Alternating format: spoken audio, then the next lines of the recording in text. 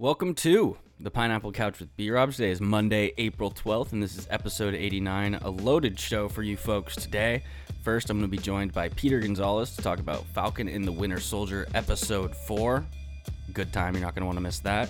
And then I'll be joined by Big Dog and Stephen Young to talk about a little MLB, a little Fernando Tatis, Padres throwing a no-hitter. And then lastly, I'll be joined by Mitchell Rincon, Tim Hall, and Big Dog to do a 2000s indie rock alternative music draft. Let's ride.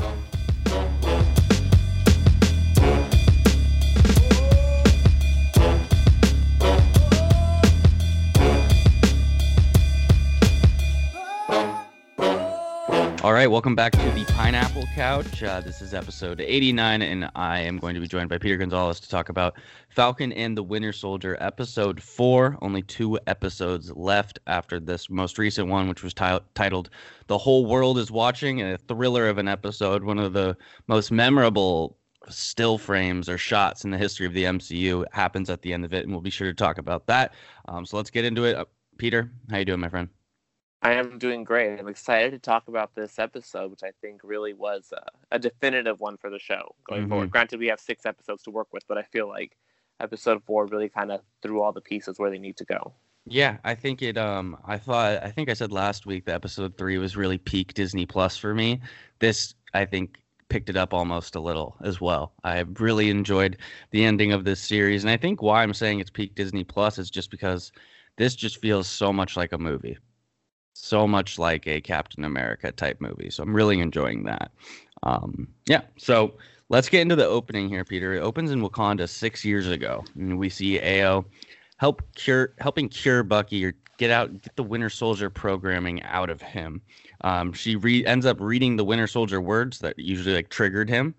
And Bucky is terrified, telling her not to do it. It's not going to work. You can see a lot of emotion, some tears, some real fear. But then it works, and Ao tells him that you are free. And Bucky, in an all-time moment, really, he starts breaking down, crying. You see how much pain that this has all caused him. And honestly, if you think about it, Bucky is a upstanding, great dude who goes and fights for his country and then gets tortured and is brainwashed for 80 years, and he's finally getting out of it. And I thought Sebastian Stan did a great way of showing the pain that would put someone through. What did you think of that, Peter? Oh, 100%. I just feel like it was just seen in his face with him speaking. You're just seeing how it was so expertly woven in with the flashbacks from the different movies. And it just kind of showed, like we said, his journey that he's gone on. And I think, again, these shows on Disney Plus really are letting the actors breathe into the characters and really letting them explore more about them, and they're able to grow. Yeah, absolutely. And the character development, I think some people may be bored with Disney Plus right now, but I think this type of stuff, I'm not obviously, but the type of character development they're laying for these characters, from Wanda and Vision to Bucky and Sam, and obviously we're going to be getting new projects of characters we haven't met. I think down the road in the MCU, when you have events like Avengers Endgame, Infinity War, that will really pay off. When there's a much more, a lot more about the characters, you're much more familiar with them. So I think that will be cool.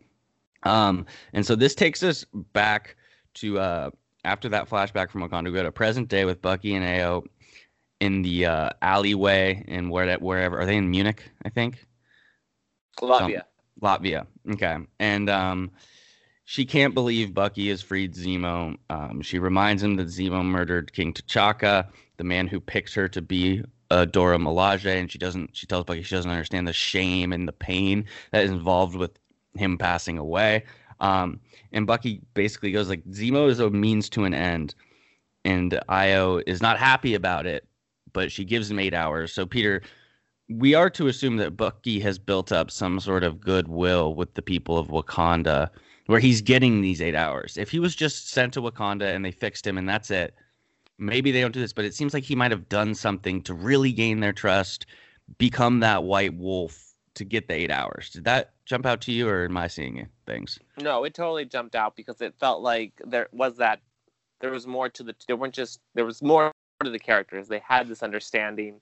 I like how he mentioned Shuri also. I thought that was a nice inclusion of a character that we know is really much one of the geniuses of the MCU. And I like that, once again, they're because I feel like these little mentions will pay off in future projects. And I think this connection that Bucky has with Wakanda might end up playing off in Black Panther 2. Yeah.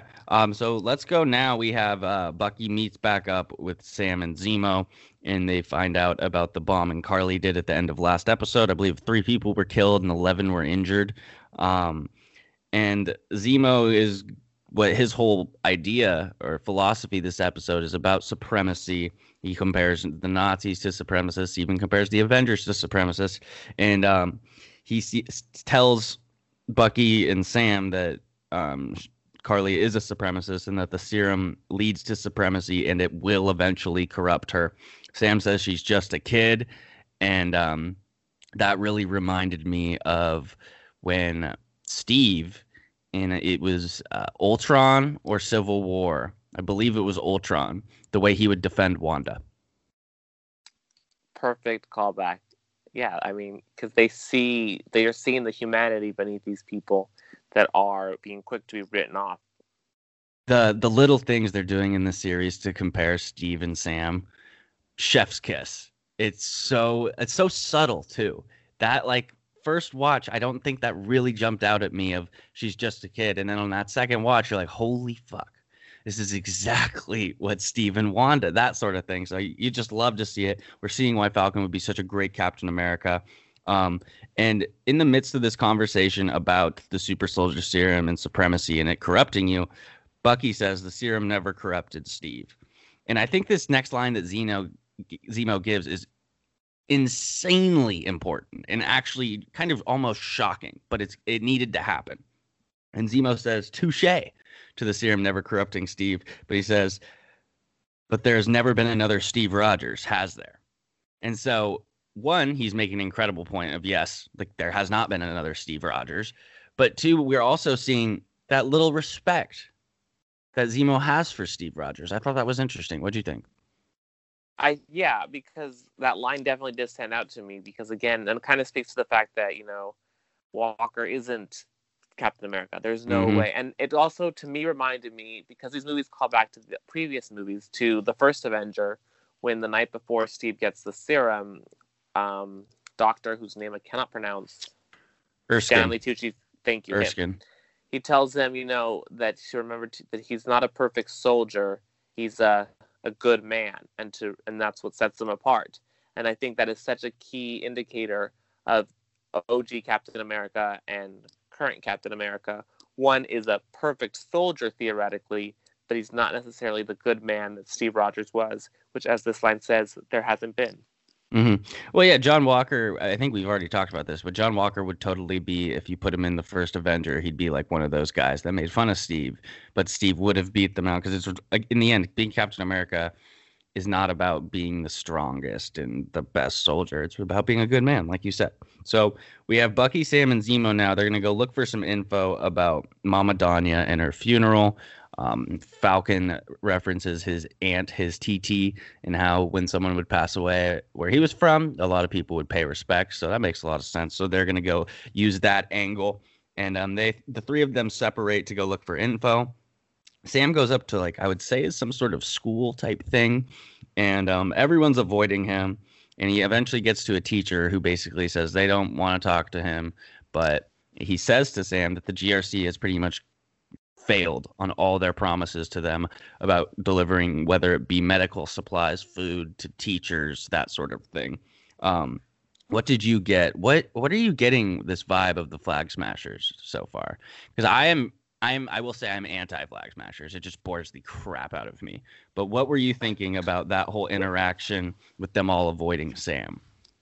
I think I'm on that same page with you where the Flag Smashers kind of slows down things to a little bit of an annoying place, but I did like how they're all kind of now the stories are trying to dovetail together, which I think was needed. The Flag Smashers, it's just they make sense, and that you need to have this other perspective of the post-blip world and showing that the world isn't perfect. But again, if this is the route that we're taking, it needs to be followed through in other Marvel projects. Yeah, you can't just bring it here and show the world's not great, the GRC's not doing their job, and then we go to Captain Marvel 2, or we go to... Well, even think about Spider-Man Far From Home.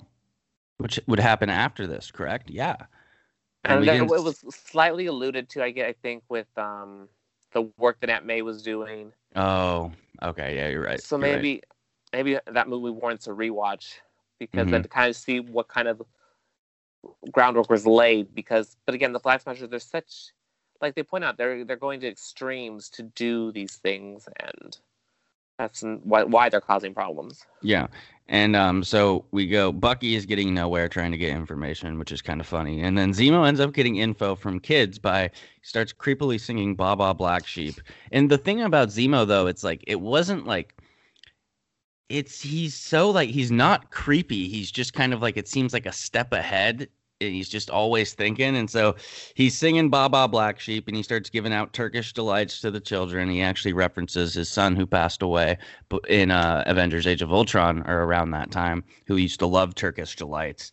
And he finds out where the funeral is. And one thing I thought was interesting was after he finds out, he tells the kids, the girl specifically, to not trust Falcon or Sam because they're bad men. And at first I was like, what's he doing here? And then it clicked pretty quickly like, oh, he just wants his leverage. If they can go ask her, then they don't need him. What did you think about that whole Zemo part there? I mean, Zemo, he's just got like this maybe swags and Yeah. understatement. I don't know. He's just kind of gliding around, doing his own thing. Like you said, he's kind of like one step ahead of them.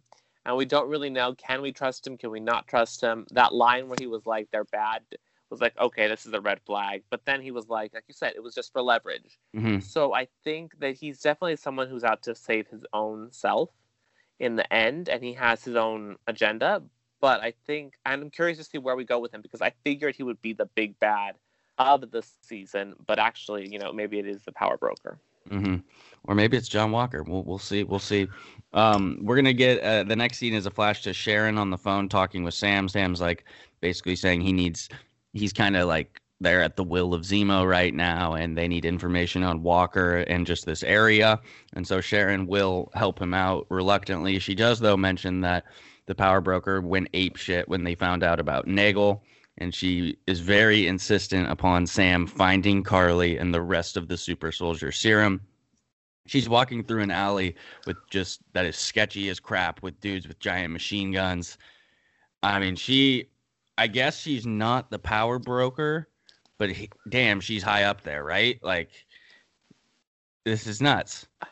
I mean, this was a scene where I texted you a bunch of red flag emojis because I'm watching this and I'm like, so, okay, if I'm going the power broker route, because she's obviously walking around like it's no big deal. Like, she just owns that street she's running down. Yeah. And just like, these, like you said, guys with machine guns, and she's just like head nodding them and like, no big deal.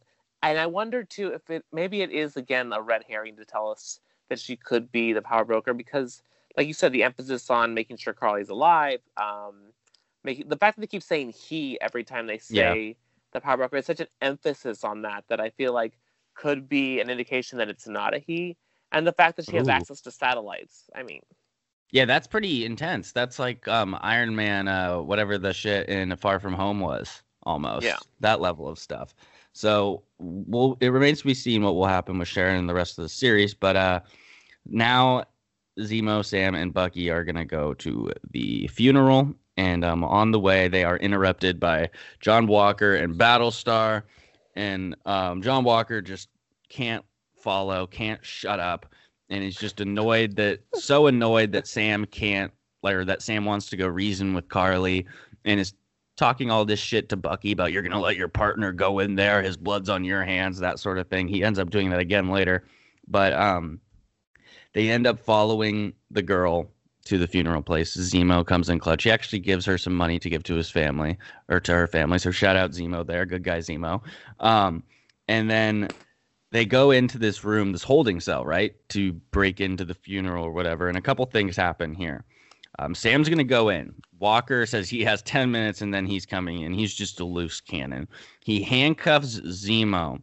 And then we get Sam coming into the funeral where there's all these people paying their respects. And something that immediately jumped out to me about this, Peter, was instead of Sam barging in and making a scene, making people uncomfortable, he stood there quietly. He paid his respects. He didn't jump in. Just another thing of good guy. Sam, what are you thinking so far? What are you thinking going into this scene? Talk to me. So the one thing that did stand out to me was when Walker shows up, and basically it's the most annoying person on the planet. The line that Bucky says that he's not my partner, because I think, again, that speaks to something we mentioned in earlier episodes, how they're not fully a team yet. I feel they're still very much not cohesive. But this episode, I feel like that line kind of is the tipping point where later in the episode we'll see that there is much more of that team building happening. Yeah. I like you said, that Sam went in and he went in with the respect. He didn't go in. He knew how to do this. This is his job, as he mentioned. This is his superpower. Yeah. It is. No joke. Yeah, I think it's incredible. And I liked it because, again, it's the complete opposite of what fake Captain America would have done. And obviously that's to come. But yeah, I really enjoyed that nuanced approach that he took. Yeah, and so let's go into what Sam and Carly's conversation. After listening to the tribute to Mama Donya, meanwhile, Walker, I just had this note, Walker is twitching and losing it in the other room. That's a perfect analogy. And Sam's going to reason with her. They have a very good conversation. We see how skilled Sam is at talking to people out of this, and he knows that she's vulnerable right now, and not in a vulnerable, let's take advantage of her way. Let's reason with her. And he does a very effective job with that. Some stuff that stood out to me is he basically tells her that he agrees with her fight in the fight for inequality that she is pushing for, but he can't get with the way she's fighting it. For example, her blowing up the hospital. And there's a line where basically she says something like, they were all in my way, and if I had to do it again, I'd do it again. And Sam goes, wow. And you get Carly realizing even she sees how fucked up what she said was. So Sam doing chef's kiss, a great job in here. And he does tell her that the world's not a better place if you're killing people. It's just different. Anything from that conversation between the two of them stand out to you? I think what stood out was the parallel that was happening. Like we said, Walker's over there twitching, losing his mind because he's not in the thick of things. And it's just this anxiety happening. And over here, what should be the anxious scene is playing out very calmly. And you see that it's starting to work. You see that he's getting through to her. And you're hoping like this is good. But then, in typical fashion, things go everywhere they shouldn't go. Yep. And so John Walker storms him right when really Sam is making some significant progress, and chaos breaks loose, as you said, and Carly goes running away. And I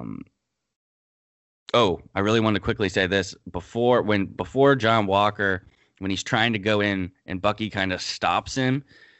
Another point is made of how obsessed with the super soldier serum John Walker is, because he says to Bucky how easy it must be him for that with all that serum coursing through his veins. So John Walker is so in his own head, whether that be he's self-conscious, whether it's a form of PTSD, whether it's anger issues, whether it's all of the above, a lot going on there. And so Carly's running away after the big blow up of John Walker coming in, and she actually gets shot by Zemo, who had broken loose from the handcuffs.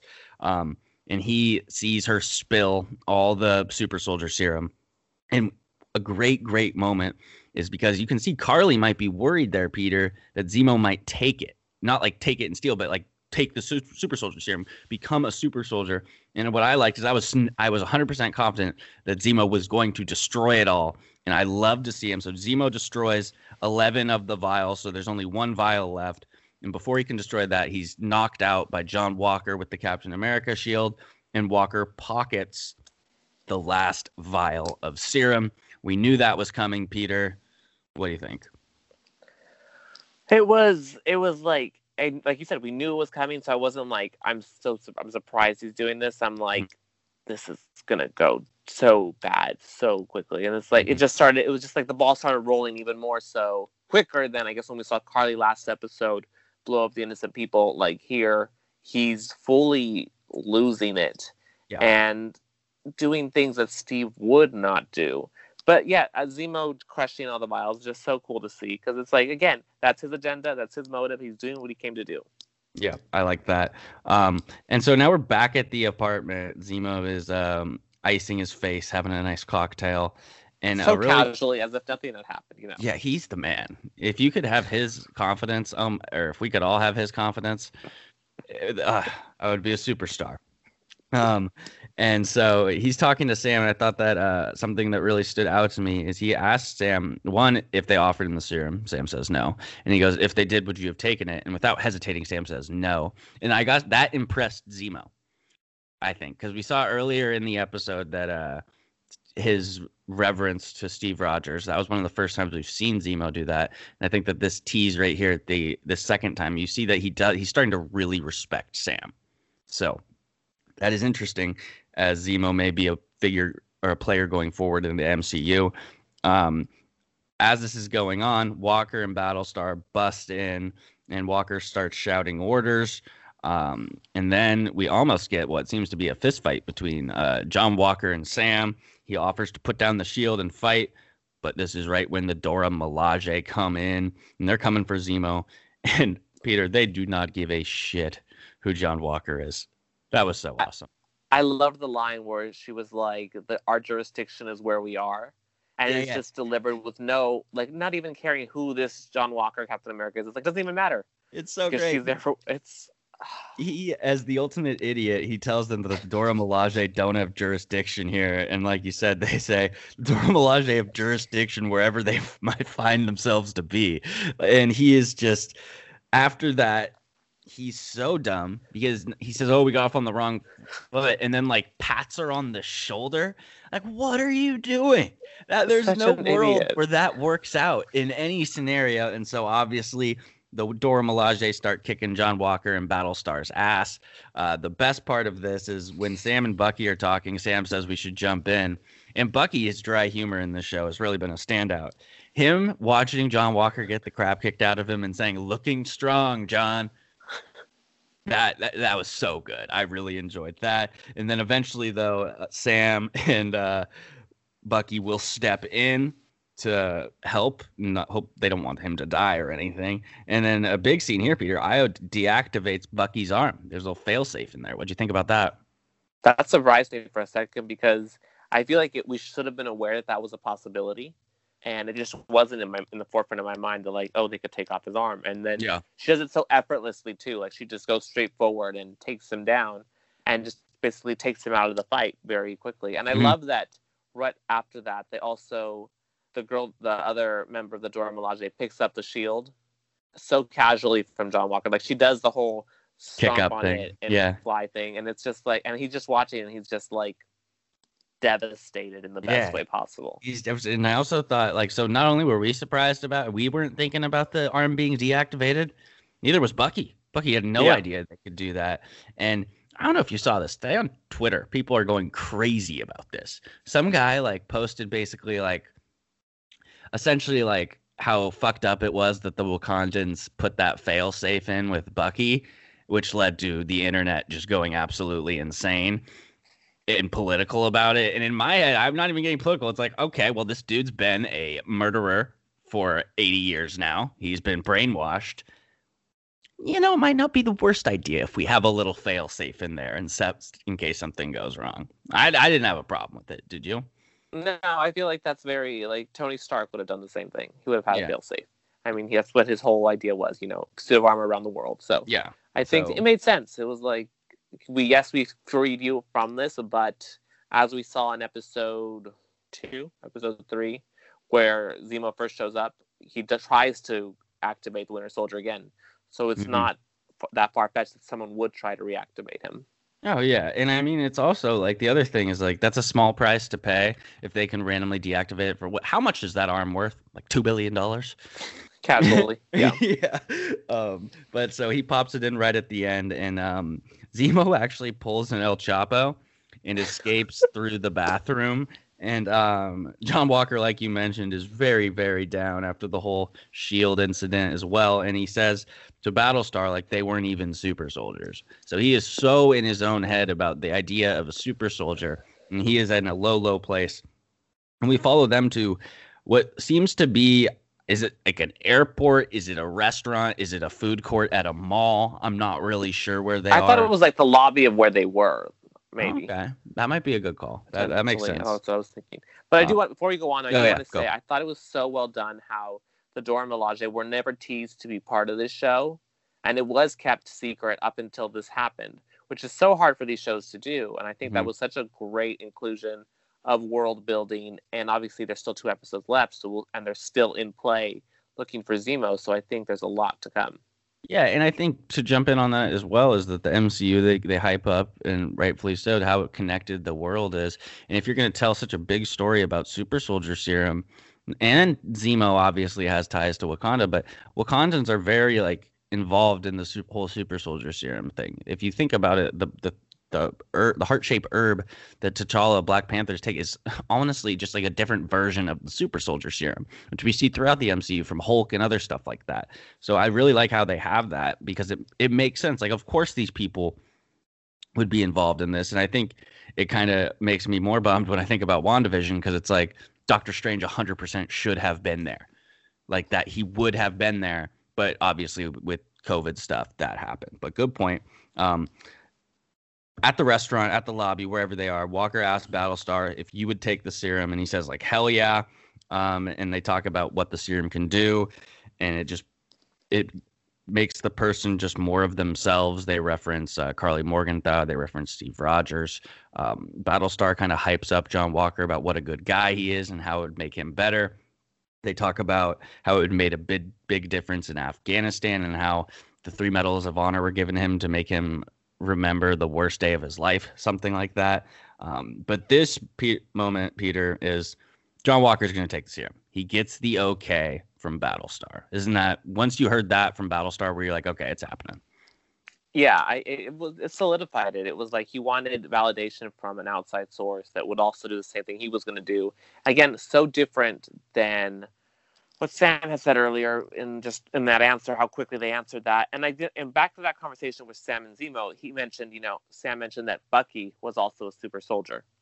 And if we're going with this whole idea of it amplifies whatever you are, then theoretically, when OG Bucky was not a murderous assassin, that was programmed into him. Yeah. So it stands to reason that as a super soldier serum, it amplified the good that Steve saw to begin with. And I'm interested to see if that will come up later on. Yeah, it's a really good point. And I also think they do a good job in this episode in the back and forth between Sam and Zemo to kind of like show how Zemo, yes, he has a code about super soldiers. He's against supremacists, but he has a lot of these ideals where it's all like almost he's like a supremacist, and Sam's kind of just throwing that back at him. Like, you sound like you're playing God, something like that. So I thought that was interesting.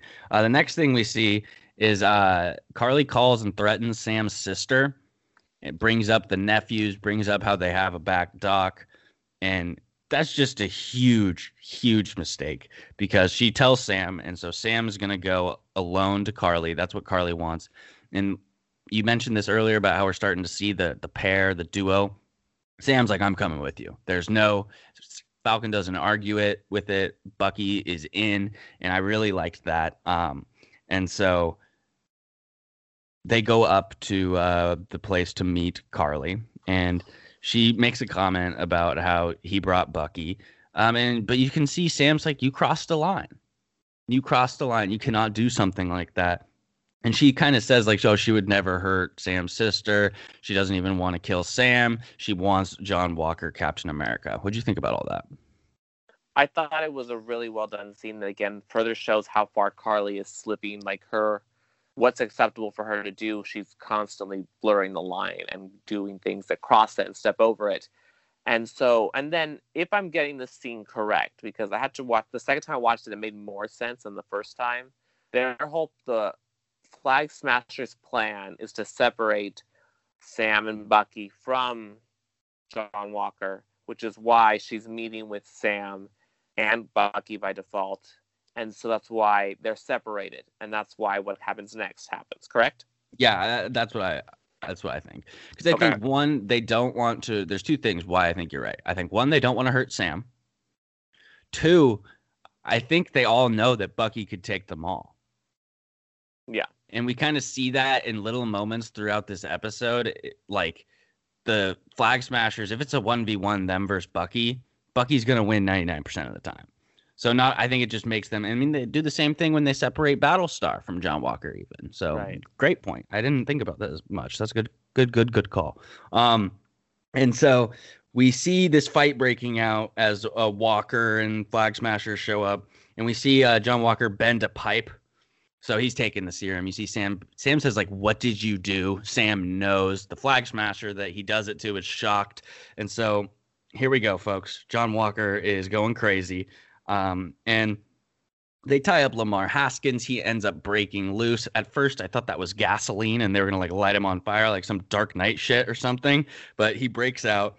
And Carly, correct me if I'm wrong, this is pretty much how it went, Peter, is they have one guy hold John Walker back, and Carly's coming in with a knife to kill Captain America. And out of nowhere, Battlestar comes and tackles her and prevents that. And she punches him so hard that either the punch killed him, or how hard he hit the cylinder, the column behind him, the cement.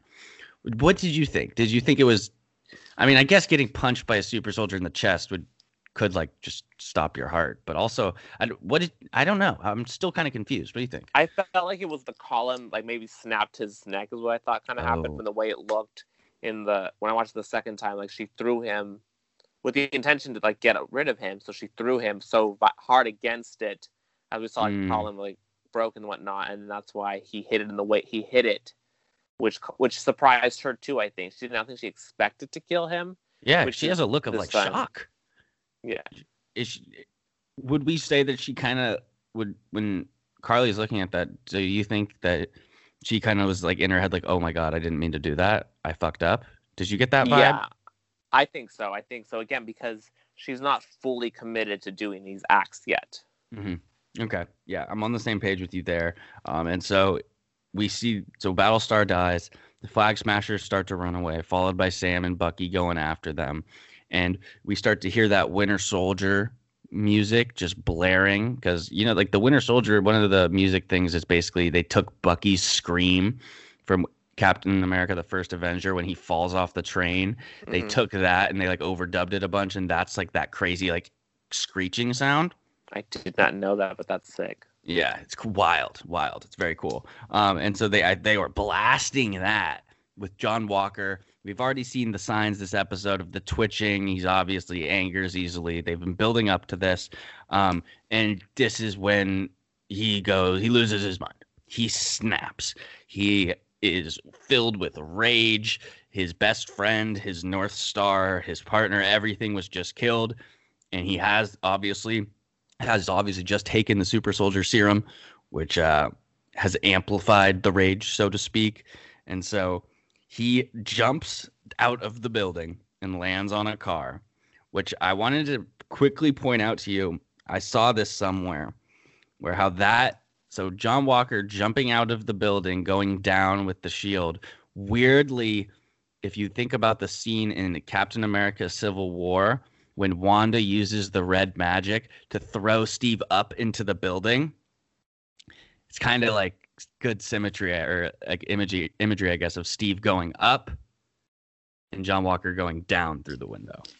My brain just exploded because that's yes. That would be really. Yeah, and it's funny because I've seen that movie so many times. I can see it right now, that scene, and so I'm like, yep. And that another thing that I think was important why they had that was that to people who weren't sure if the bending of the pole was super soldier serum, I think this officially answers that question when he jumps out. And so he ends up chasing down a Flag Smasher, not the one who killed Battlestar, not Karli Morgenthau. And this, ironically, is the Flag Smasher who grew up like really liking Captain America, whose grandpa like fought alongside him, or in the same, like, I don't think he was a Howling Commando, but he was like a part of the Allied forces or something like that in World War II. And we get one of the gnarliest scenes in the history of the MCU. He hits the guy with the shield a bunch of times, knocks him down. He's looking for Carly. And he smashes the shield repeatedly into this dude's chest and kills him. and there's people videotaping and filming on their cell phones all around. Sam and Bucky get there. It's too late. They're like, holy shit. And the final shot of this episode, Peter, one of the gnarliest images in the history of the MCU now. John Walker standing there with the dead body below him, his face all types of weird, and the Captain America shield covered. Not just a little, it was covered in blood. Incredibly powerful. What did you think? That was such a striking scene. Like, it just, I think, like, I literally texted you right after that one too. It was just like one word just over and over and over, because it was like, it's just not, it's not right. That's not the shield. That's like literally the opposite of everything the shield stood for. Like, Steve never had to resort to that. Never. Like, it just shows such an abuse of power. And the heartbreak of seeing Bucky and Sam behind it, just like Steve's two best friends, seeing that. And this is obviously going to force Sam into action more, but I think this image of Bucky seeing this, of the whole world seeing the shield like that, Bucky versus John Walker is happening. We know that, but Bucky is going to be so pissed off about this, I feel like. Don't you? Because he believes in the shield so much. Yeah, again, this is like a complete dishonor to Steve's memory, Steve's legacy, because, as you know, Steve believed in Bucky, and which is such an important thing for Bucky, which that shield is important for Bucky. He even mentioned it earlier in the episode again, how Sam gave up the shield, and so I feel like it really is gonna push things over the edge. Yeah, I'm very excited for the next two episodes. The next one is, I believe, 61 minutes long. Isn't that correct, Peter? That is what I think I saw, yes. And they go to Louisiana. Wild. We're going to get a lot here to conclude this series. So some things might be left out, I think is safe to say. I'll ask you a question. Do you think we will know who the power broker is by the end of this series?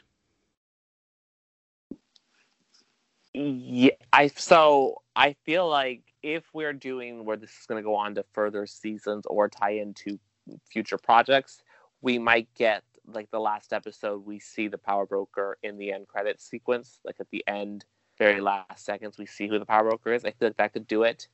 I'm curious if they are going to go the Sharon route or not. I did see in an interview that Emily Vandekamp, who plays Sharon Carter, says she's looking forward to wearing the Sharon Carter costume in the show, which is the white suit. So it's interesting that she's talking about the hero route as opposed to what we're currently seeing. Mm-hmm. So is that to mislead people? Yeah, I'm curious to see. It's interesting of how this will all shape up, because like the battle lines are being drawn. Essentially, you have the power broker versus the flag smashers. That's been building, and now you also have John Walker versus Bucky and Sam. That's been created. You obviously have John Walker versus the flag smashers. So it'll be interesting to see what sides people take in this battle, or is it really just going to be everyone versus everyone? I think that'll be very interesting to see. Another question for you is, have we seen the last of Wakanda and the Dora Milaje in this series? I don't think so.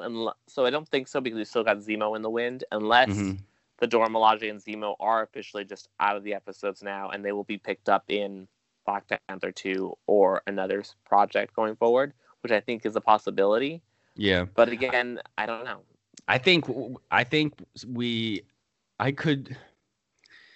Unfortunately, I could see us not seeing the Dora Milaje again, and just Zemo kind of coming back in that, like, I guess he escaped, so they gave up, which is kind of stupid to me, but I could see them doing that, because I really think at the end of this series, what we're going to see is the big thing is Zemo is going to, in some sort of way, assemble the Thunderbolts, the anti-Avengers, the Dark Avengers type thing, where they're like anti-heroes. I really could see that happening. Well, another thing that I can't get out of my head is, like, how hard is Zemo going to go after John Walker? Like, right? Like, shouldn't he be... He already doesn't like John Walker from the interactions. He saw how he was pre-serum, that hot-headed and everything. And once he finds out that dude took the serum because Zemo didn't smash it all, I feel like that'll be a personal vendetta.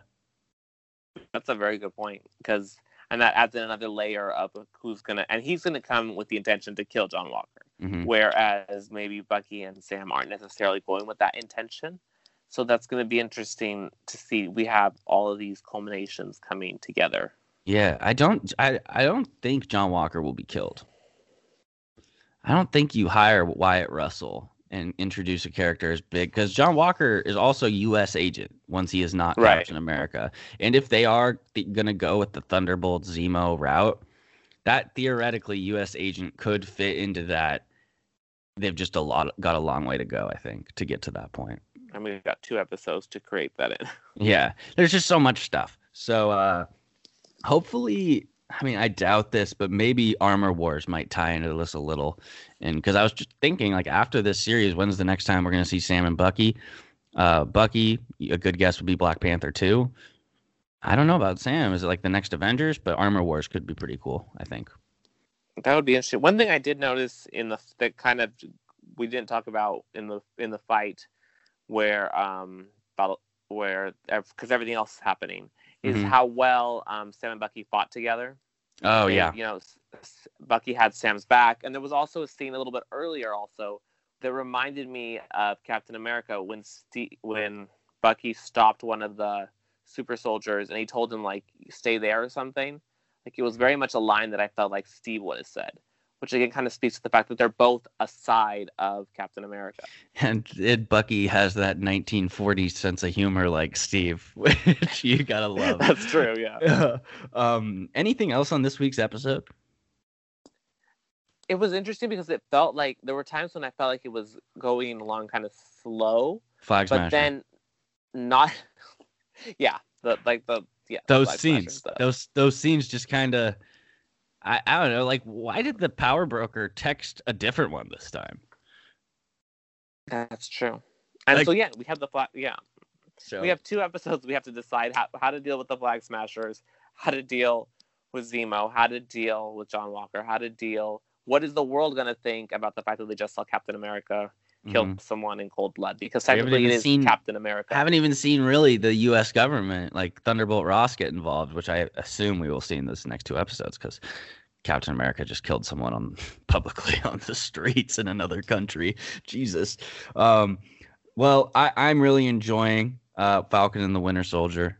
We got 2 more episodes left. What I'm presuming will be about each an hour long. So we got about a 2-hour movie left, folks. If you're enjoying the series, enjoying the pod, leave a 5-star review, leave a question. We'll get to it. Tell your friends to watch the show. If you watched WandaVision or you haven't watched WandaVision yet and you want to listen to some pods, we have that previously as well. Peter, where can they find you on Twitter and Instagram? It is at Peter Gonzo, PeterGonzo.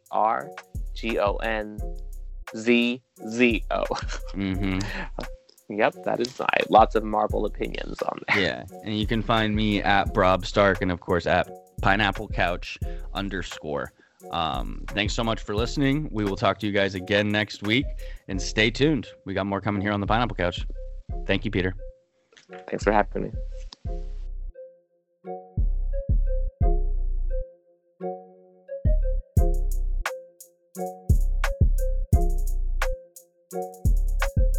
All right, welcome back to the Pineapple Couch. This is episode 89, and it's going to be our weekly or bi-weekly or whatever it means to be once every other week baseball update. I'll be joined by Big Dog and Stephen as well. Longtime #1 caller turned into podcast co-host. Love to see it. We're going to get into all the big MLB headlines, and we'll just keep you updated throughout this MLB season. So let's get it going. Big Dog, how you doing, my friend? Right, I'm doing great. It was my birthday Friday. Yeah. In 53 years, us Friar Faithful, we've been waiting for something. Joe Musgrove, no hitter. A real treat to cap off the night for me. Happy freaking belated birthday. Great fucking birthday, dog. What a it's treat. Never happened. What a treat. Steven, you hear him now. Steven, how you doing? Doing good. Unfortunately, there's been no hitters for the Tigers, but you got that rookie who's off to a hell of a start, Steven. What's his name? Akil Badu. I know they had him before spring training, so there we go. There's some unexpected jerseys on good the way things. Now. Wow, really? Yeah, the Tigers, they listen to the pod, so they're gonna send us some jerseys pretty quickly. Let's get into the big news. Not the big news. We'll go to the Padres to Big Dog. So Big Dog, let's talk a little bit about that no-hitter, and then let's give the people an update on Fernando Tatis Jr. So mainly the coolest thing about the no-hitter is like Joe Musgrove, he is born in San Diego. He's lived off El Cajon High School, which is right in the heart of San Diego. Gets traded there this offseason, and then his second start, he breaks the curse. He was a season ticket holder in like 2006, 2007. Where's 44 for Jake Peavy? So that's essentially me throwing a no-hitter for the Padres. So I could imagine how cool that was for him. Tatis, I mean, they show him every day. They're kind of treating him like Aaron Judge right now. It's like they don't really quick. give you... Let's set the stage here with if you don't know what happened to Tatis Jr., Andrew, correct me if I'm wrong. They're playing the Giants. It's a non-contact injury. He just swung, and at first I thought he got hit or something because I didn't have too sharp of an eye on it. But it was a non-contact swing. Before we get to how he's doing right now, what right now are we thinking it was? What type of injury? So at first, weren't you fucking scared as shit? I mean, I'm terrified still. I think this is like a lingering thing. I think this is a lot of information's not really being told to Padre fans because they can't handle that right now for obvious reasons of how much hype's around him. But Tatis got hurt, like 2 or 3 weeks prior in spring training, and it was a routine ground ball, and everyone thought he had like Tommy John for a second, but it was his left shoulder, his non-throwing arm shoulder. Okay. And so he tweaked it a little bit. 15, 20 days later, he swings really hard, he's athletic. He tweaked it again. And then he fell, non-contact injuries, just swings out of his ass, and he has to be taken out of the game.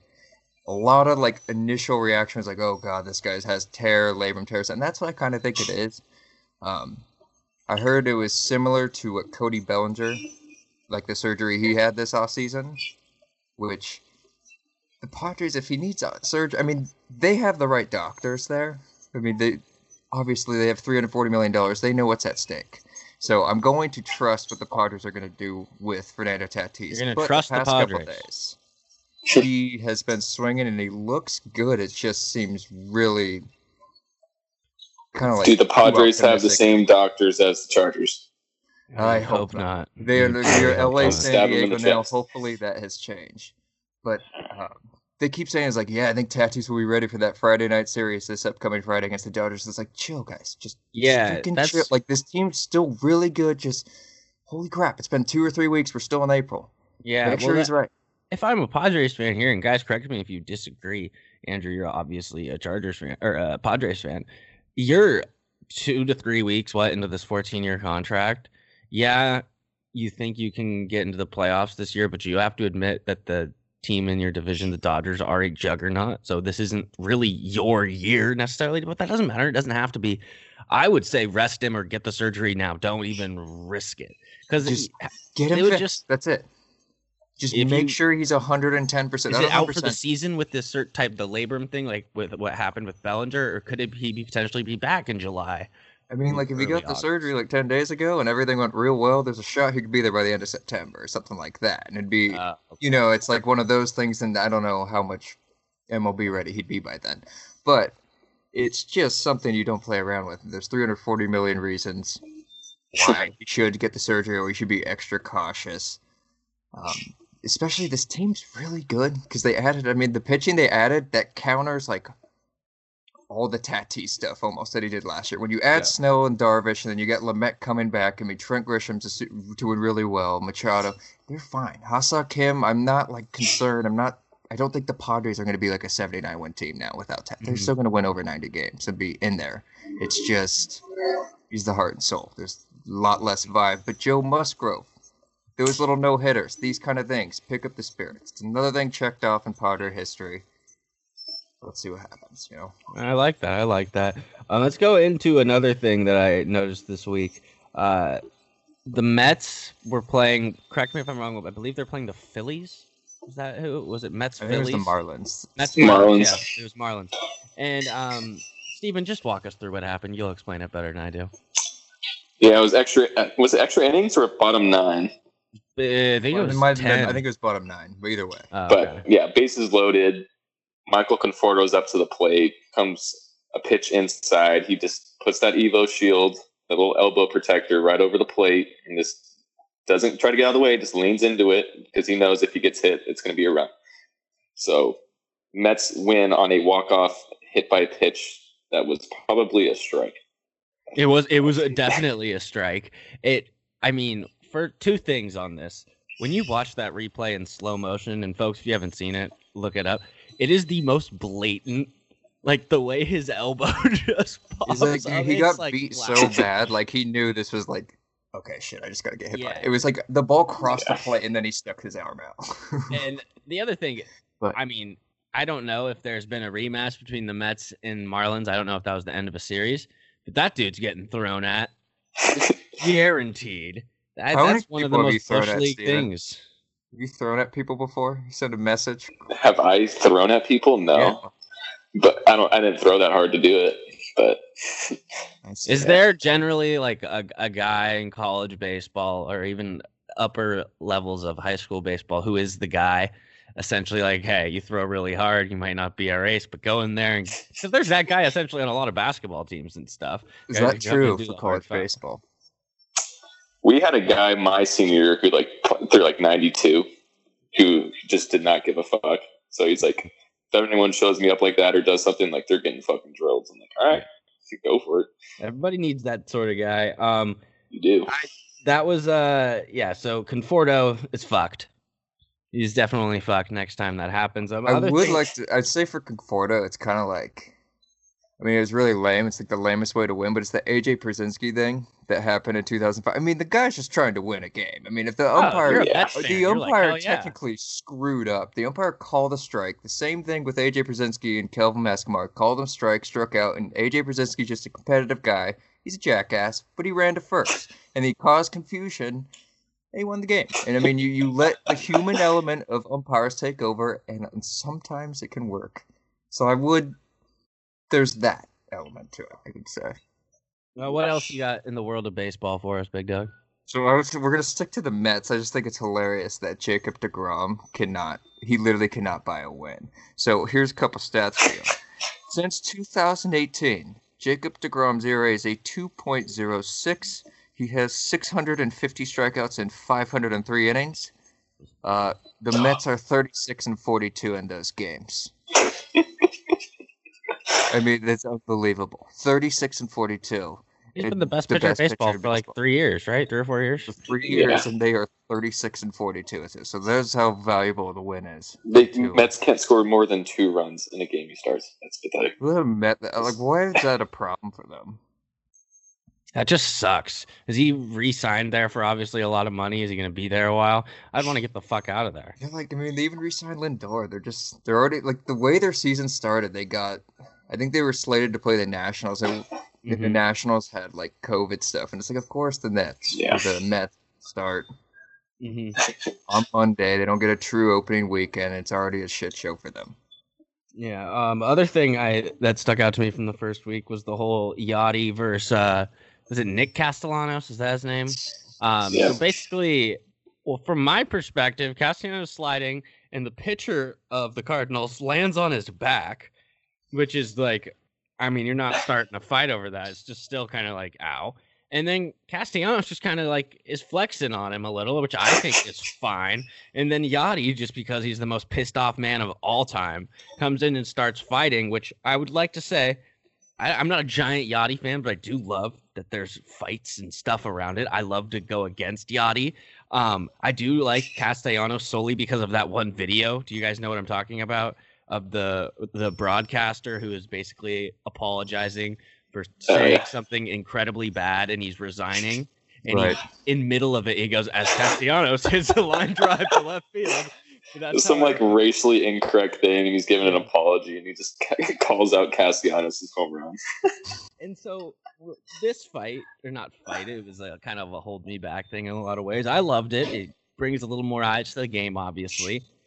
I just don't understand how they suspend Castellanos for this. That is ruining sports, stuff like that. If Andrew's Nick Castellanos, Andrew gets in there, all right. This 23-year-old kid throws a 93-mile-per-hour fastball in my ribs, and I'm kind of pissed off. Like, that didn't feel good. And I already thought it was funny that he was, like, showing the ball, and he was like, you want this ball? And he, like, tossed it to the dugout or whatever, and he was already kind of taunting him. And then when he comes around and score, of course the pitcher has to cover home plate because it's a pass ball. Well, first thing I would like to tell the pitcher, hey, buddy, you're not allowed to cover home plate like that anymore, so get the fuck out of the way. That's what the catchers have to do, so get out of the way. Second or third, whatever number we're on now. Yeah. I loved everything. I loved the taunting. I couldn't even believe that MLB got involved in this. That they should just let this be a brawl. I mean, if that was even a brawl, I mean, a couple people were just pissed off, and it's like, hey, we haven't played baseball in 6 months, 4 months, let's go.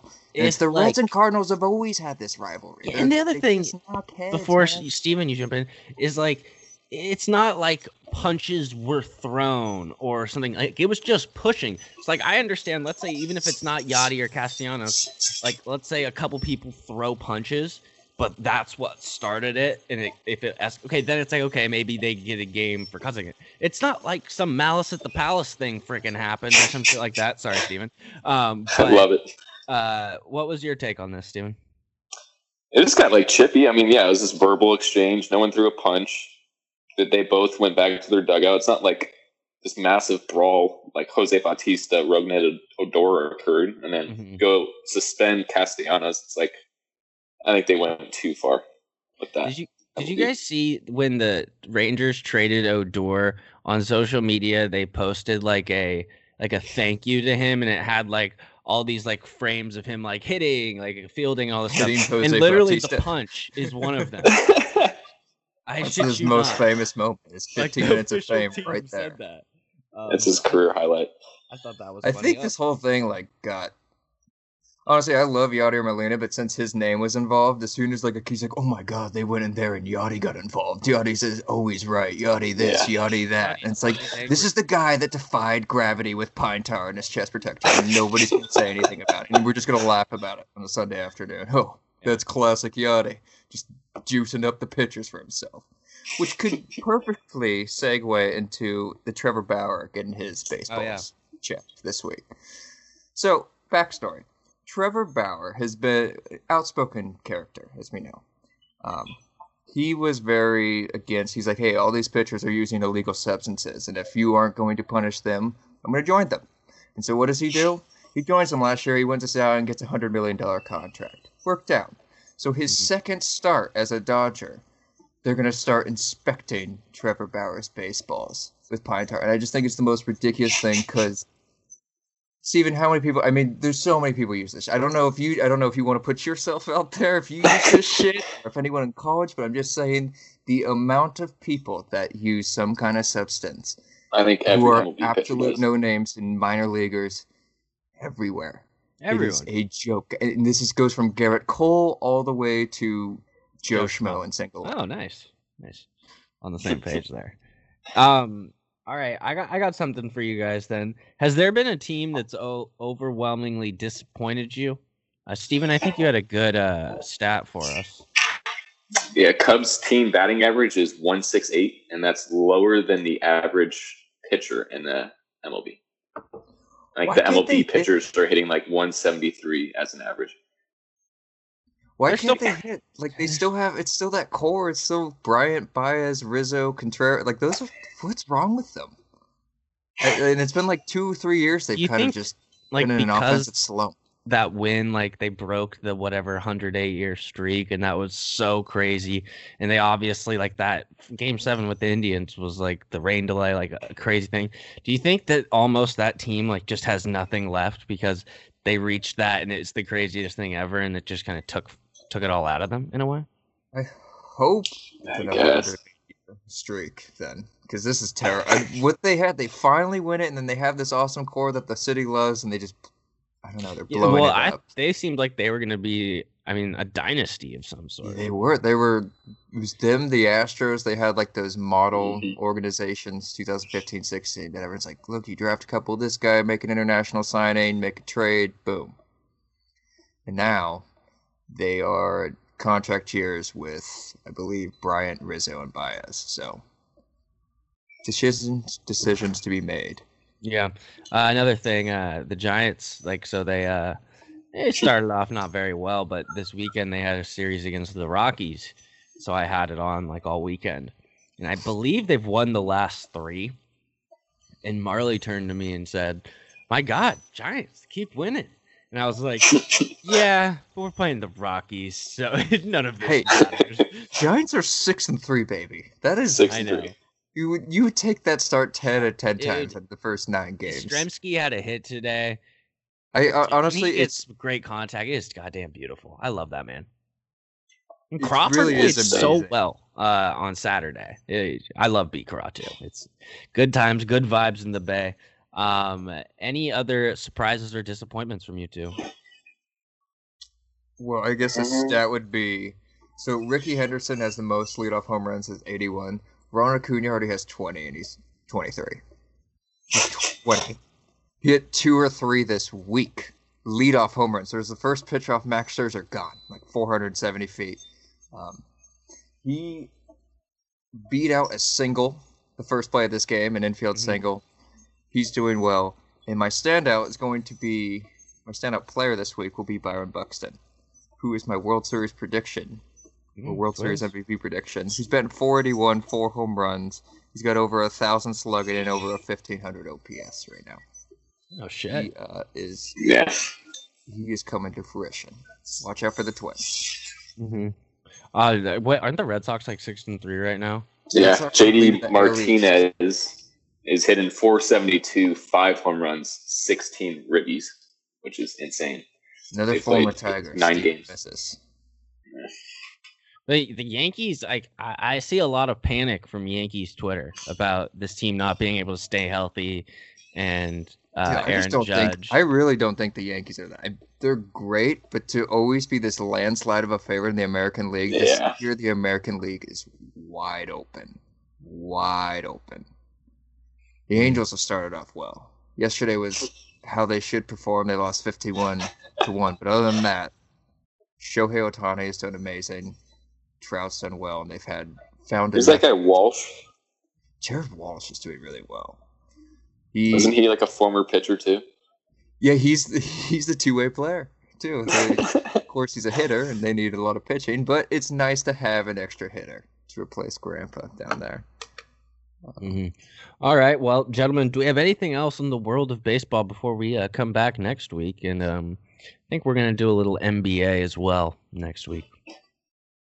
Let's see. This week, Tatis could be this Friday against the Padres Dodgers. So that is the biggest series this week that I'm sure MLB fans are excited for. Oh, Steven, Jeff Robbins is coming to town in June, and we're going to go see Giants Cubs. You should join. I'm down. Send me the invite. Yeah. Giants Cubs. Yeah, it should be a good time. I am shocked. Another takeaway. Angels fans showed up in a big way against the Astros and threw not 1 trash can on the field. They threw 2. That is shocking. Think about this guy who took advantage of the low security, and he ran up there. The first one's inflatable, and then they just see this guy, and there's 2 or 3 ushers who are our age who don't really care. You really should work at Disneyland. Carrying a disgusting trash can with noxious falling out, and just that outfield at baseball games. Just go out before the season. If you were to say, what are the odds of every team to fuck with the Astros this year? I would have said the team with that is the least likely is it's probably the Angels. Maybe the Blue Jays because Canada, Rays. But doesn't even exist. Yeah. Angels fans show up in the 3rd inning and leave by the 6th, so I was shocked that. But they got the job done. A rare W. Got the job. 2 trash cans before the 6th inning. It's impressive. Light that baby up. All right, Andrew, Stephen, always a pleasure. We'll talk to you again next week. And yeah, this has been a little MLB segment here on episode 89 of the Pineapple Couch. We'll talk to you boys later.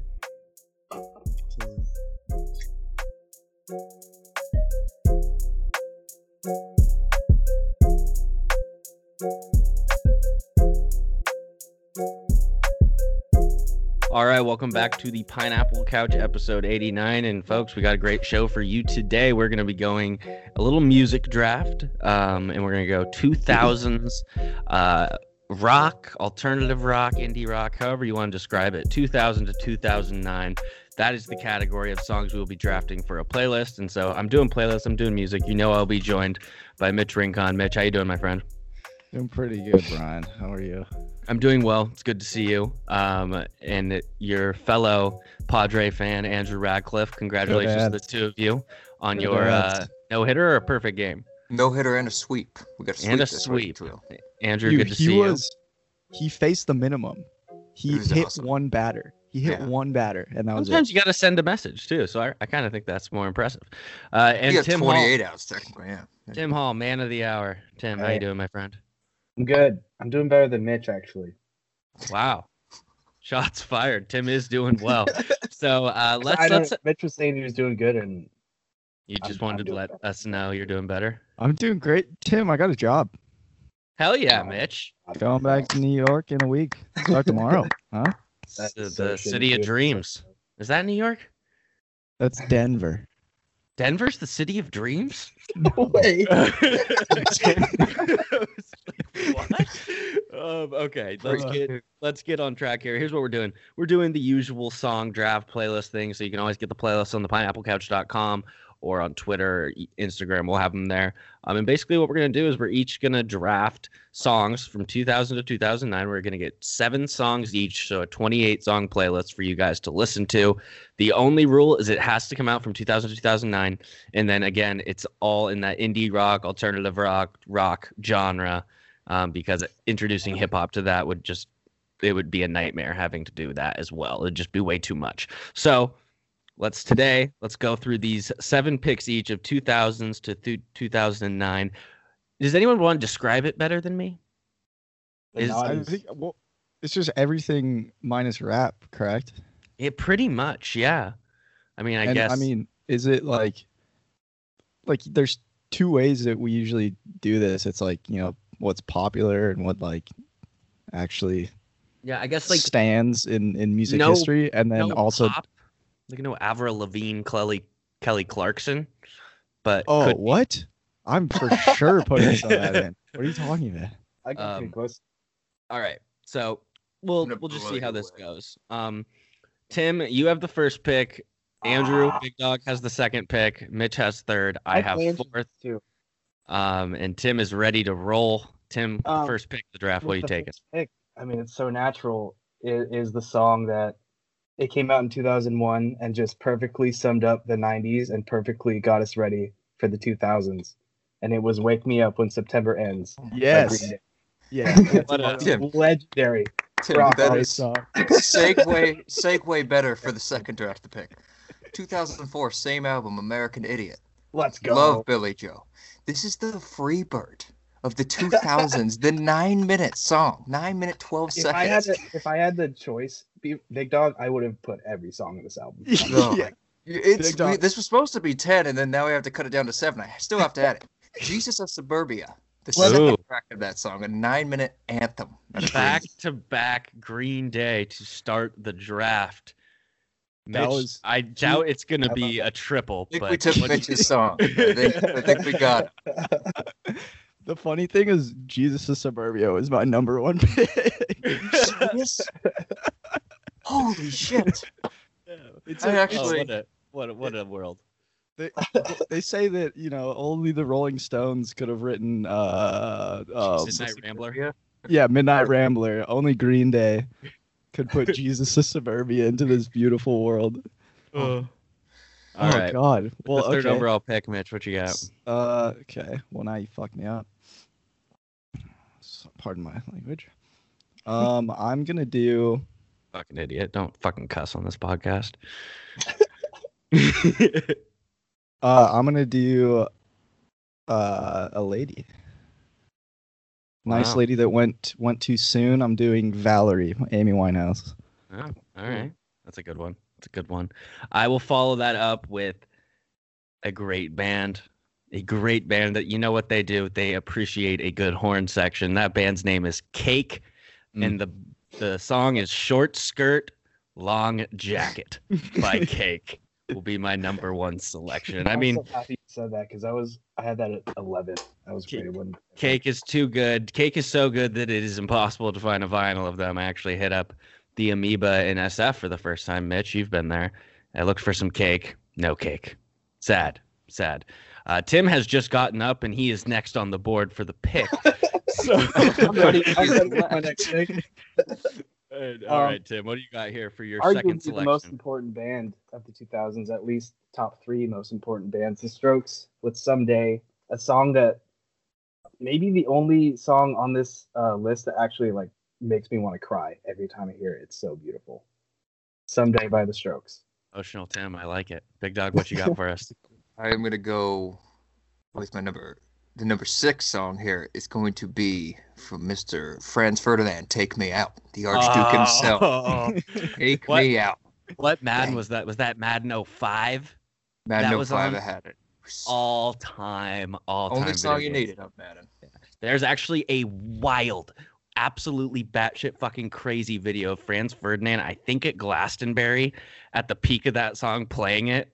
Oh, God. The lads were going crazy.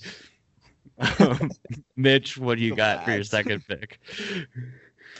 I'm gonna do an absolute banger, Paper Planes by MIA.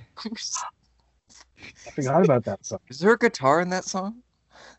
We're doing anything without Oh, you're right. a guitar. That's Big true. Dog. That's the beautiful thing about the 2000s. We no longer need a guitar for it to be. Good thing we ruled out hip hop because every single choice would be Akon. All right, I'll go with my second pick. So the 8th pick overall. It is the greatest second verse in the history of music. It's "I Miss You" by Blink-182. Oh God, okay. Where are you? I'm so sorry. I cannot sleep. I cannot dream tonight. So yeah, that's Blink-182. I need somebody at hallway. So frick good. Pretty good. So good. Tim, your third pick. Wild. Wonderful. This is the most important band in my life, Death Cab for Cutie, with "I Will Follow You Into the Dark." I knew Death Cab was coming. I knew. I was waiting for it. Song absolutely changed my life. Mr. Dog?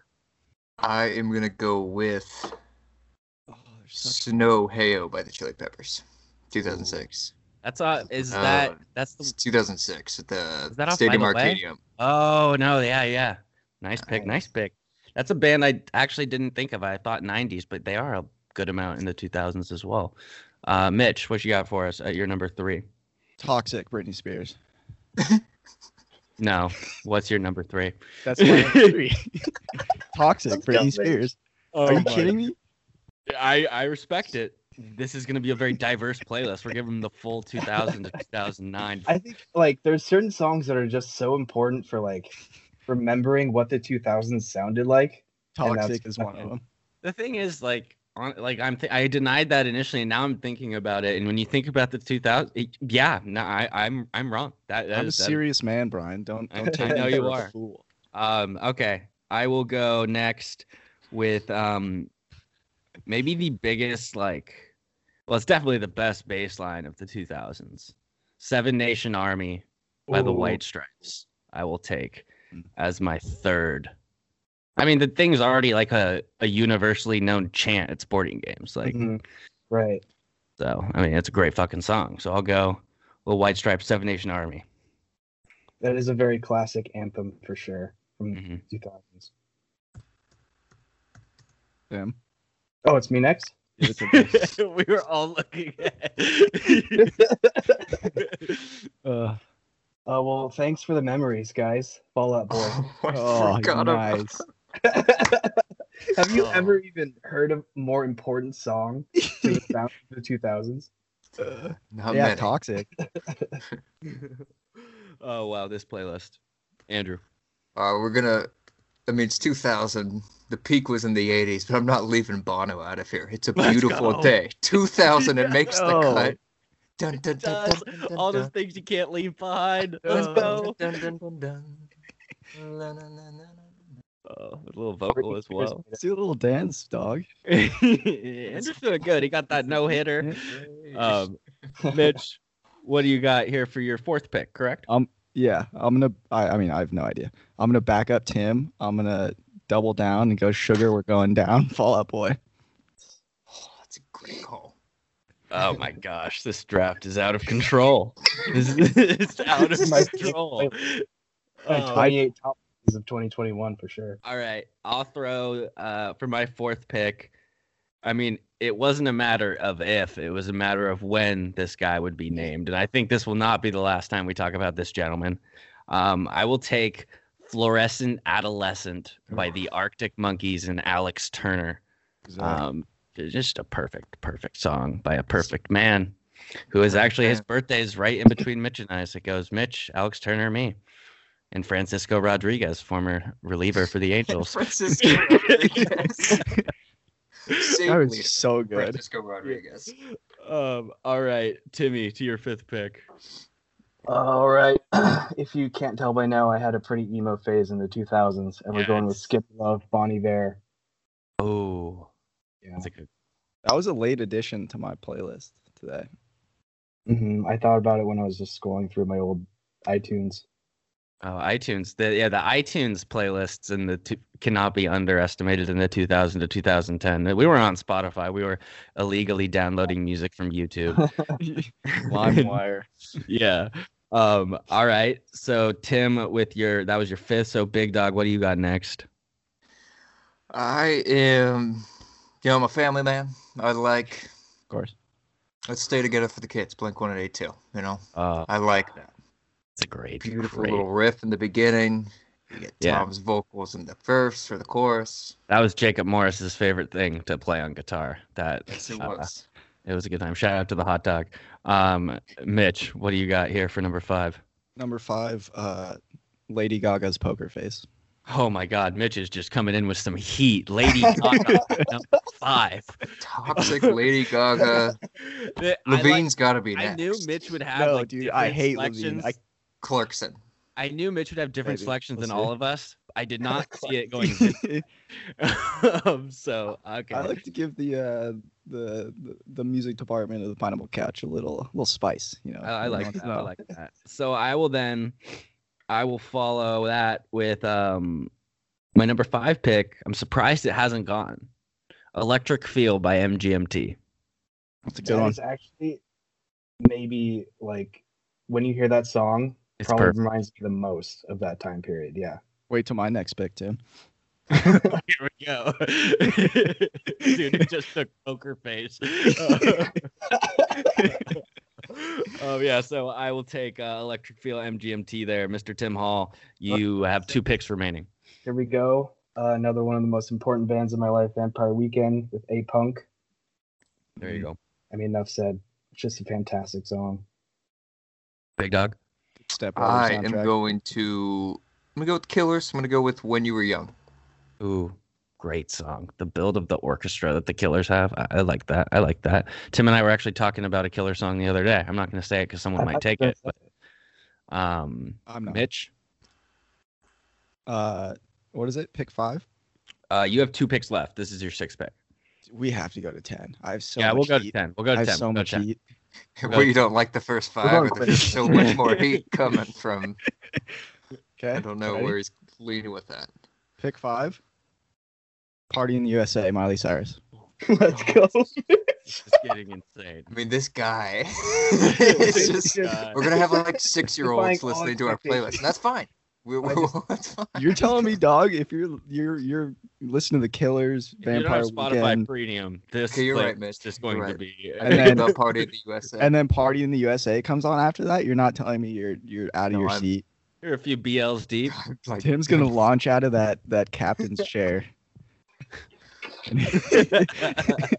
Oh, that's okay. Mitch literally has a Billboard top 10.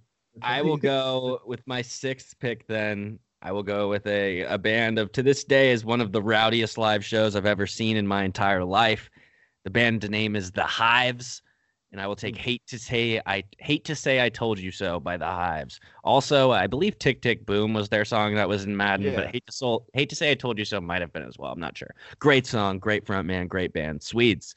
Love it. Timmy. All right, is this 7? This is your 7th. We're doing 10 now. Yeah.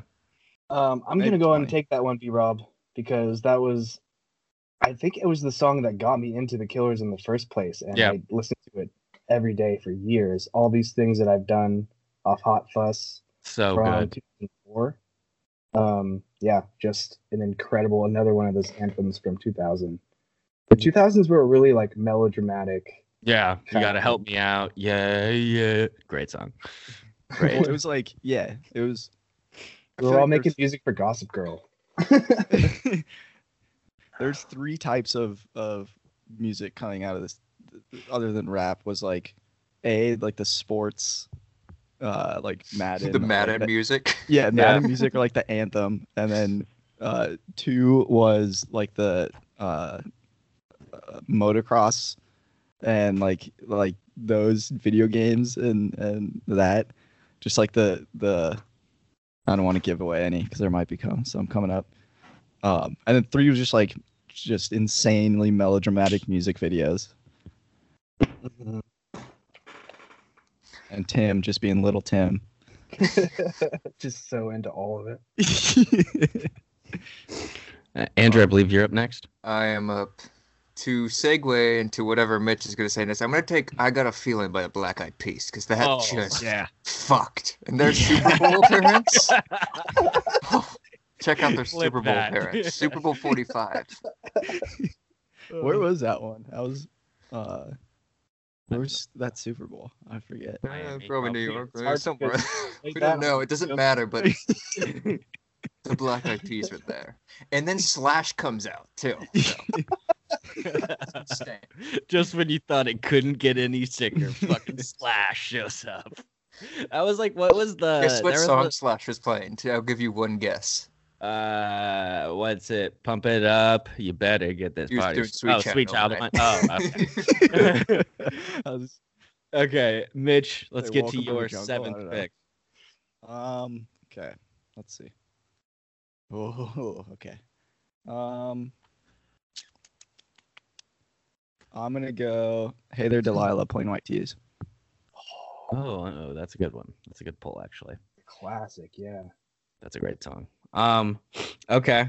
I will follow that. I'm gonna get a little angsty for my next pick here. I'm gonna go to The Offspring with their song Self-Esteem by The Offspring. La, la, la, la, la. Very a young Brian would get very angsty to that. So I will add that to my Vance Perkins. Yeah. Navy SEAL. In every car that he's had since like he got a car, the one CD he has in his car is Offspring. That album. Pure angst. It's insane. When we drove down to Mexico and went to Cabo, I think we listened to that CD maybe 10 times front to back. Was it like a 39-minute album? Oh, I don't know. 12 times. Yeah. 2.5 minute songs every song.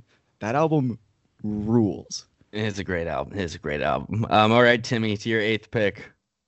Let's go with Teenagers by My Chemical Romance. Okay. All right, there we go. I'm going to go with, I'm surprised no one's brought this band up. I'm going to go with Viva La Vida, Coldplay. Oh, big dub. I was thinking I had to bring them up, yeah. That's a huge one. That's 2008. Yeah. Well, I mean, I think you could make the argument like in terms of like public, like popular. Coldplay was probably the biggest band of the 2000s, right? I'm not saying they're my favorite. They had like that, The Scientists. They had a lot of Yellow. Songs. Yellow. They're the shit. It's like the Beatles of the 2000s. Yeah, that says a lot about the Beatles. I agree, Tim. The Beatles are a lot like Coldplay, not a real band. Yeah. Had to get that in at some point on this podcast. All right, Mitch, you're up. Jeez. I'm gonna go with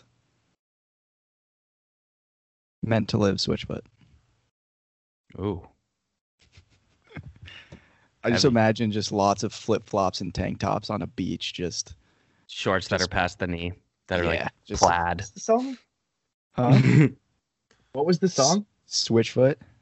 Oh, Switchfoot? Adding to the which one? I know one song by Switchfoot, and it's called "Adding to the Noise" because it's in a baseball game. If that's the song, I'll do something. No, what was the name of the song? Meant to Live. Oh boy, Meant to Live. That's what. Angsty Mitch. All right, I will go. I'll hit you guys with a banger. I will go to "All My Friends" by LCD Sound System as my next pick because that song fucks. Doesn't count. Sorry. Doesn't count. Doesn't count. 2009. Doesn't count. This doesn't count. God, Mitch, just get me like, fuck you, Mitch. Tim, you're up. Is this 9 or 10? This is becoming 9. Wow. Go to 15. God damn it. Yeah, let's just keep it going. Let's 30. I'm gonna pull out. This is so tough. We're gonna do. I'm gonna stick to the songs that were important to this time and like popular and like it's "The Funeral" by Band of Horses. Mm. Yeah. Counts. Great build up. We're waiting. Andrew, am I up right now? Yeah, Tim just went. I didn't hear it. I'm gonna do "Bye Bye Bye" by NSYNC. Oh. Wow. Wow, that needed to be included. That was a good call. Is anyone going to take the Naked Brothers band, Crazy Car?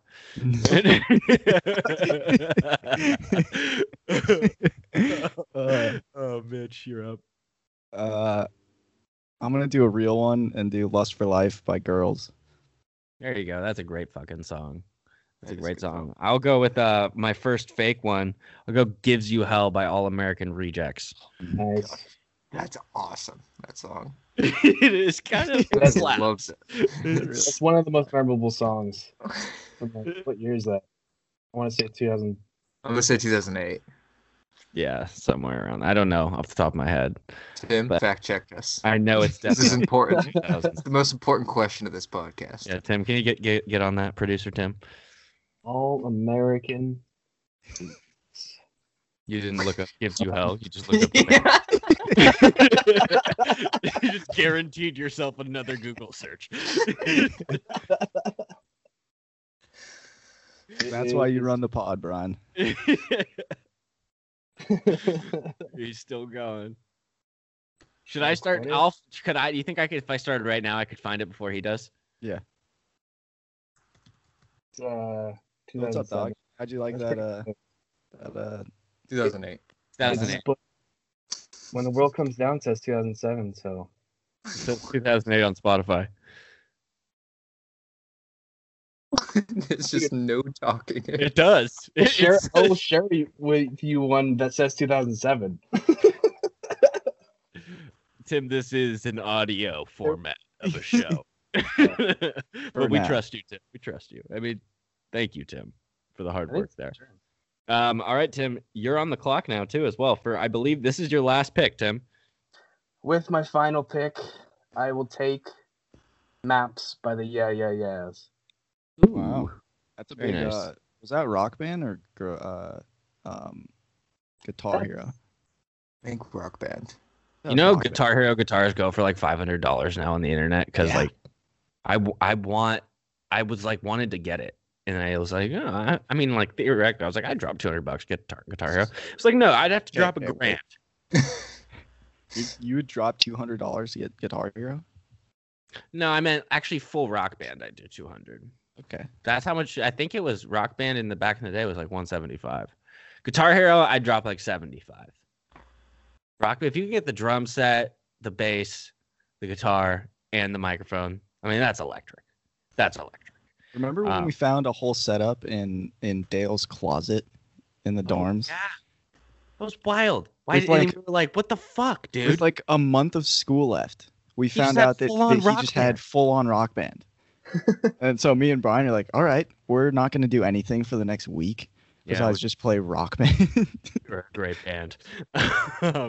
All right, Tim, you just went. So Big Dog, is this your last pick then? This is my last pick. I'm going to go with Natasha Bedingfield, Unwritten. Oh, that was trending on Twitter recently, too. She has a dump truck. Why is she trending on Twitter? I haven't been up to date with her news. Dance. She did some TikTok dance where she was like twerking and Twitter lost its mind. If I'm thinking, still bangs. 17 years later, still bangs. Unwritten. Tim, see what I'm saying? That ass. It's all Twitter's talking about. All right, Mitch. So first Kim Kardashian broke the internet, and now it's Natasha Bedingfield. 20 years later. Wow. This is my last pick? It is your last pick. Oh, I got a real good one. Are You Gonna Be My Girl, Jet? Iconic bass line. Yeah, big time. Iconic. I had that on my playlist of potential. I like that. I will end us with I think this song, it's not the Strokes' biggest song, but I do think it really like represents this era of music in a way, in this weird, like, we've called it angst, we've called it just like, I don't know what it is about the 2000s, but it's kind of like that. I think in the song Barely Legal off Is This It, I didn't take no shortcuts, I saved the money that I saved up. I just think that's a great one, and so that's what I will do with the Strokes there. Keep going, Brian. Now you got to subscribe to my Patreon to hear full lyrics of shows. Gentlemen, any closing thoughts on the 2000s? Yeah, let me keep going. Bring it back. Again, the first cut is the deepest. Sheryl Crow. Fat Lip, Sum 41. Hey Soul Sister, Train. Oh, Train. No one picked Train. No one took I was Third Eye going Blind to either. I came so close to picking a 90s song, I just realized. Joker and the Thief, Wolf Mother. Kryptonite, Three Doors Down. That's right. Hold on the Ceiling, the Black Keys, the Underdog Spoon, the Shins were not mentioned. Breaking Benjamin. Story of My Life, Soulful Distortion. Those were my snubs. No Nickelbacks. I fully I don't think we turned my camera on by Spoon. We could do Britney Spears, but we're not. Island in the Sun by Weezer. We didn't even put a Weezer song up. Most of Weezer's good songs are in the 90s, though. Yeah, they're early. And then you get like Hash Pipe and Island in the Sun and Photograph and maybe Beverly. Actually, I don't think Beverly Hills is probably in the 90s. You know, all right. Good one? Your Body is a Wonderland, John Mayer. Oh, fuck. We didn't get John Mayer. Shit. God damn. Well, folks. Yeah. Subscribe to the Patreon. Just kidding. We don't have a Patreon, so don't try and find that. Just follow me on Twitter. All right. And follow Natasha Bedingfield on Twitter as well. Just search that right now. Okay, gentlemen. Always a pleasure. We'll talk to you guys next time. I think we need to do an 80s show. Maybe get Jeff Robbins into the mix of this or something. That'd be funny. I'm surprised that wasn't your first one. I know. It's just, there's honestly so much expectations on it for me personally. Like, I just like, if I'm going to do 80s, I need to do 80s perfectly because it's so important and beautiful. So that's a tease. Expects that. We'll do that. All right, gentlemen. We'll talk to you guys next time. God bless. This has been the Pineapple Couch. Tim's getting a mic. He's going to be on a lot more. Pretty sure mine's be better than B-Rob's. I don't think so. But he's feeling better than Mitch. He's gonna get a better microphone. Tim, did you have the best draft? I'm pretty sure. Mine was better, at least. It's a better draft than the other contestants, but it's not the best. I love that. This has been the Pineapple Couch. We'll see you next time.